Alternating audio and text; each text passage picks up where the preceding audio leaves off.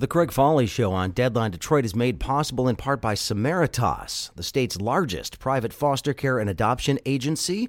However, Samaritas also provides a number of other services around the state. They are one of the largest refugee resettlement agencies in Michigan. They serve homeless families, persons with disabilities, abused and trafficked women.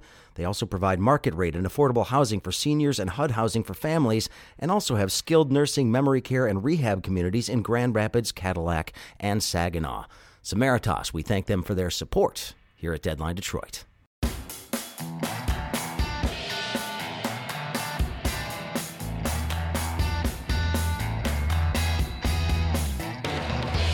Hey, greetings everybody. Happy Monday. Welcome to the Craig Foley Show on Deadline Detroit. Hopefully you are doing okay. It is an interesting day out there for sure.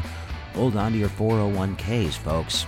Well, don't look at them, perhaps, is a better piece of advice today, as the market is in free fall. Lots of different stuff going on there. Of course, also here in Michigan, we've got a big day tomorrow. It's Election Day. Lots of stuff at stake. Well, not a ton. Most of your ballots are pretty small, so it shouldn't take you too long to vote tomorrow. But I've got my annual Election Day message for you coming up in just a little bit. So stick around for the Craig Foley Show on Deadline Detroit. The Craig Foley Show on Deadline Detroit is made possible in part by TechTown Detroit, Detroit's entrepreneurship hub. TechTown Detroit is a business incubator and accelerator, helping tech startups and local businesses launch and grow. TechTown supports businesses with co-working, office, meeting, and event space. They also connect entrepreneurs to resources and learning and networking events in Detroit. TechTown Detroit, Detroit's entrepreneurship hub. Hey, Craig here. Thanks for checking out the show on this day. I really do appreciate it. It is Monday as I'm recording this. I think the Dow is down somewhere around 1,600 points as I record this. We'll see where it ends up at the end of the day. Obviously, markets responding to Saudi Arabia and Russia deciding that they're going to continue flooding the market with oil. That means that oil prices are going down significantly. The bottom fell out of the market today, about 1,700 points. They actually halted trading for 15 minutes this morning to sort of ease the panic. It has settled right back into just a more steady negative flow as the day has gone on, sort of bouncing around that 1,600 points down mark. I'm not going to pretend to know exactly what that means. I'm not going to tell you what you should or should not do with your portfolio. I'm not going to tell you that you should or should not look at it. Depends on how close you are to retirement, I suppose. But we've been through this before. Those of us who've been around for a little while certainly remember a couple of past recessions that have taken place and some huge dips in the market, what it did to a lot of people, especially after the housing crash.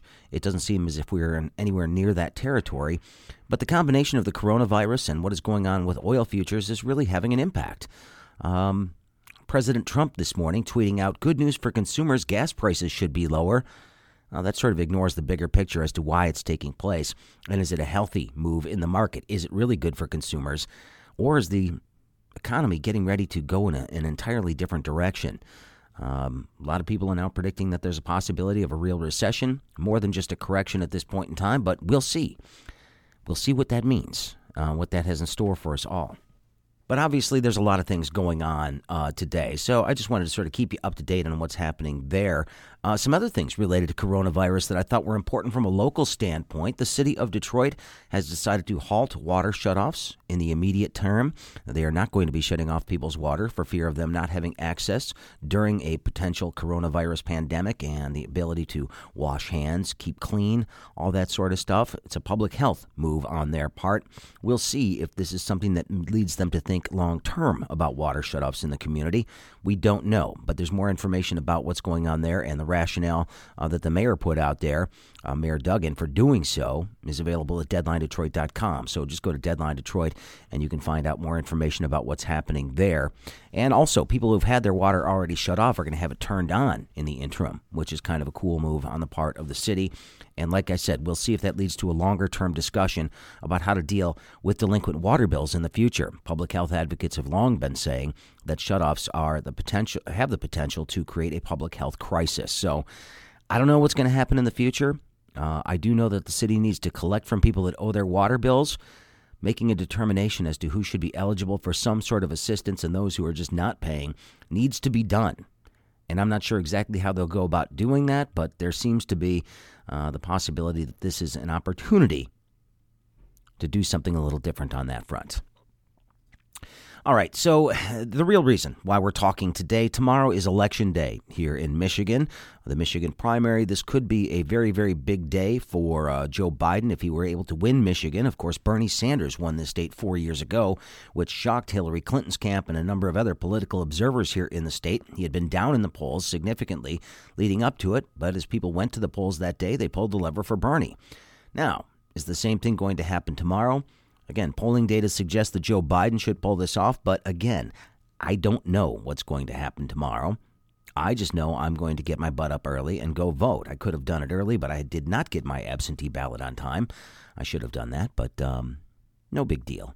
I just have to get up a little earlier and get over to my polling place, which I will gleefully do because it is one of my favorite things about being a citizen of this country, the ability to pull that lever for the candidate of my choice. And I'm not going to lecture you on who you should vote for or who you should not vote for. I will suggest this, that no matter who comes out of this primary tomorrow on the Democratic side, from my opinion, is going to be a much more worthwhile choice in the fall than the current occupant of the White House. His behavior as of late, not as of late, but his behavior has always been erratic. But in the wake of this coronavirus crisis, he seems more concerned about the health of the economy and whether or not he is being blamed than he is concerned about people. That says a lot to me. If your first concern is about how you're being affected politically as opposed to how you are dealing with the public health crisis that may be upon us, well, then that says something about your character. But that's just me. You may disagree. But I do want to say this, regardless of where you are on the political spectrum, whether you and I are in lockstep, whether you and I are completely opposed to each other, I implore you to get your butt up and go vote. It is your civic responsibility as a citizen of this country. I'm not going to tell you who to vote for. I'm not going to tell you how to vote. I'm not going to say whether you should support the millages in your community, for your schools, or for the DIA. I'm not going to tell you to do that. That's not my job. That's up for you. That's up to you to decide. It's up to you to make up your mind and decide whether or not you want to pull that lever in favor or against. But it is your responsibility to make that choice. The more people that are heard, the more people that vote, the more we have a definitive answer as to who we as a nation believe should be leading the country. The way we as a community believe we should be spending our tax dollars. That's what's at stake. If 50% of the people stay home, well, their voice is not heard. That means you're letting the other 50% decide for you what should be happening here. And before you say that your vote is going to be spoiled or somebody else is just going to cancel it out, well, yeah, that's what happens. But at some point, somebody's going to get more than the other person, and they're going to be declared the winner of the race. And whether it's your candidate or not, part of living in a democracy that we live in is accepting the results as best you can. It doesn't mean you can't complain about the person that won. It doesn't mean you can't bitch every single day about the stupid things you think this person is doing. You are allowed to do that in this country. That's what makes it great. That's what we're voting for. We're voting for the ability to determine our own destiny to the best of our ability. And when you take a look at what's going on around the world, there are people that are trying to basically find a way to blunt that powerful statement that citizens can make, whether it's through misinformation campaigns trying to influence us and getting us to share stupid false stories on social media, or just regurgitate the crap that we heard on our favorite news network that may or may not be true. Every single time we allow that to happen, it chisels a little bit away at the validity of our system, the validity of our vote, the power of us as citizens. The best way to blunt that instrument is to get out there and vote. To show people that we're not going to be so polarized and turned off by the system that we tune out and sit on the sidelines. I've been encouraged so far this election cycle by the turnout I'm seeing in a number of states. And it doesn't necessarily matter what's motivating those people to go to the polls, whether they just want to blow up the whole system or they want to get rid of Donald Trump or they want to make sure that Bernie gets elected or Joe Biden, whatever is getting them to go out there and vote, they're doing it. That's a good thing. And I'll tell you what, when this is all said and done, you are allowed to vote for whoever you want to vote for. That is something that only happens here. And you know, despite whatever conspiracy theories you want to believe in, or whether or not you think the system is rigged, you know in your heart it's not. We don't have a situation where you have a candidate who's running unopposed every single time. We don't have a system in which a leader can put themselves on the ballot an unlimited number of times with some strange maneuvering behind the scenes and then get reelected with 90% of the vote, which we know is complete BS in other parts of the world. We still are the example for the rest of the world in how to do this and how to do it peacefully. And the only way that we can maintain that going forward is if all of us stand up and do our part and show up and vote. It's really tough to say that the president is illegitimate if a whole bunch of people stand up and vote and say this is who we want. You may not like the results, but it doesn't mean it's illegitimate. It doesn't mean it was stolen from you. Sometimes we have to admit that our candidate just lost. I admitted it in 2016. I knew that there were going to be some repercussions from that, but at the same time, he is the president of the United States. But at least I voted. I was one of the majority of Americans that voted in favor of the other candidate. But the way that the system works right now means that the right states didn't turn out enough people, Michigan being one of them. And if you don't like the results of Michigan in 2016, just look at the people who did not show up at the polls. The number of people who just didn't vote at all was way more than the margin of victory for President Trump in the state of Michigan. Maybe you don't like Joe Biden. I get that. Maybe you don't like Bernie Sanders. Maybe you like somebody in the Libertarian Party or the Green Party and you pull the lever for that person. That's okay. You're at least letting people know how you feel. And you're at least putting your mark on our society. So if I sound like I'm lecturing a little bit today, I am. I do this every single election day. Every single year. I will sit there and lecture you and get on you to vote because it is the right thing to do.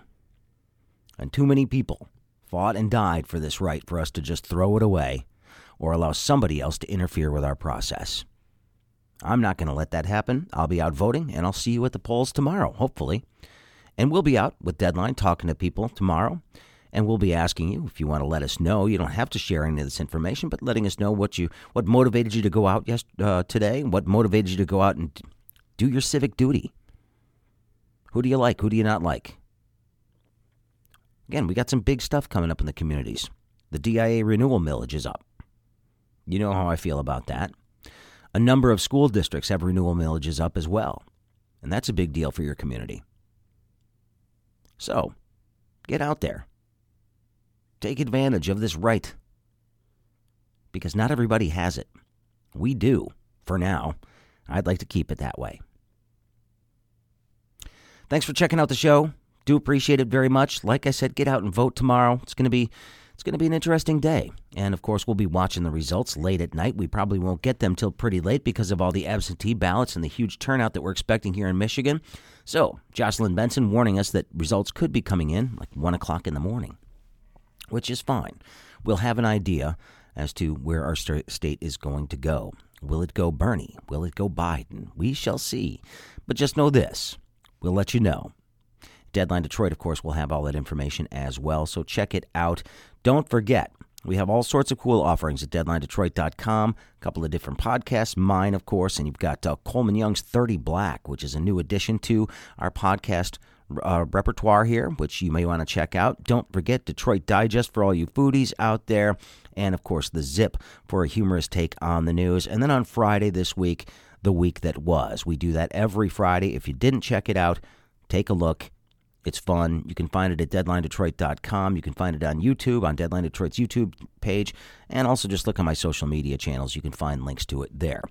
Send me an email. thecraigfolleyshow@gmail.com is the easiest way to reach me. And again, I am on just about every social media channel, so go ahead and find me there. Send me messages. Let me know what you're thinking. I appreciate the feedback all the time. All right, that's it for me today. Like I said, it's going to be short and sweet. Get to the polls tomorrow. This is one of the big days out there. Primary day. Fun stuff. We'll see you.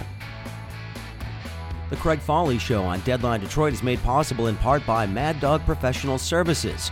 Mad Dog Professional Services focuses on putting their clients on the leading edge of technology, faster than thought possible, to capture new revenue streams. That's Mad Dog Professional Services. The Craig Folly Show is made possible in part by Deadline Detroit. Deadline Detroit has some of the best journalists in the city. We're asking you to support independent local journalism by joining our $3 a month membership.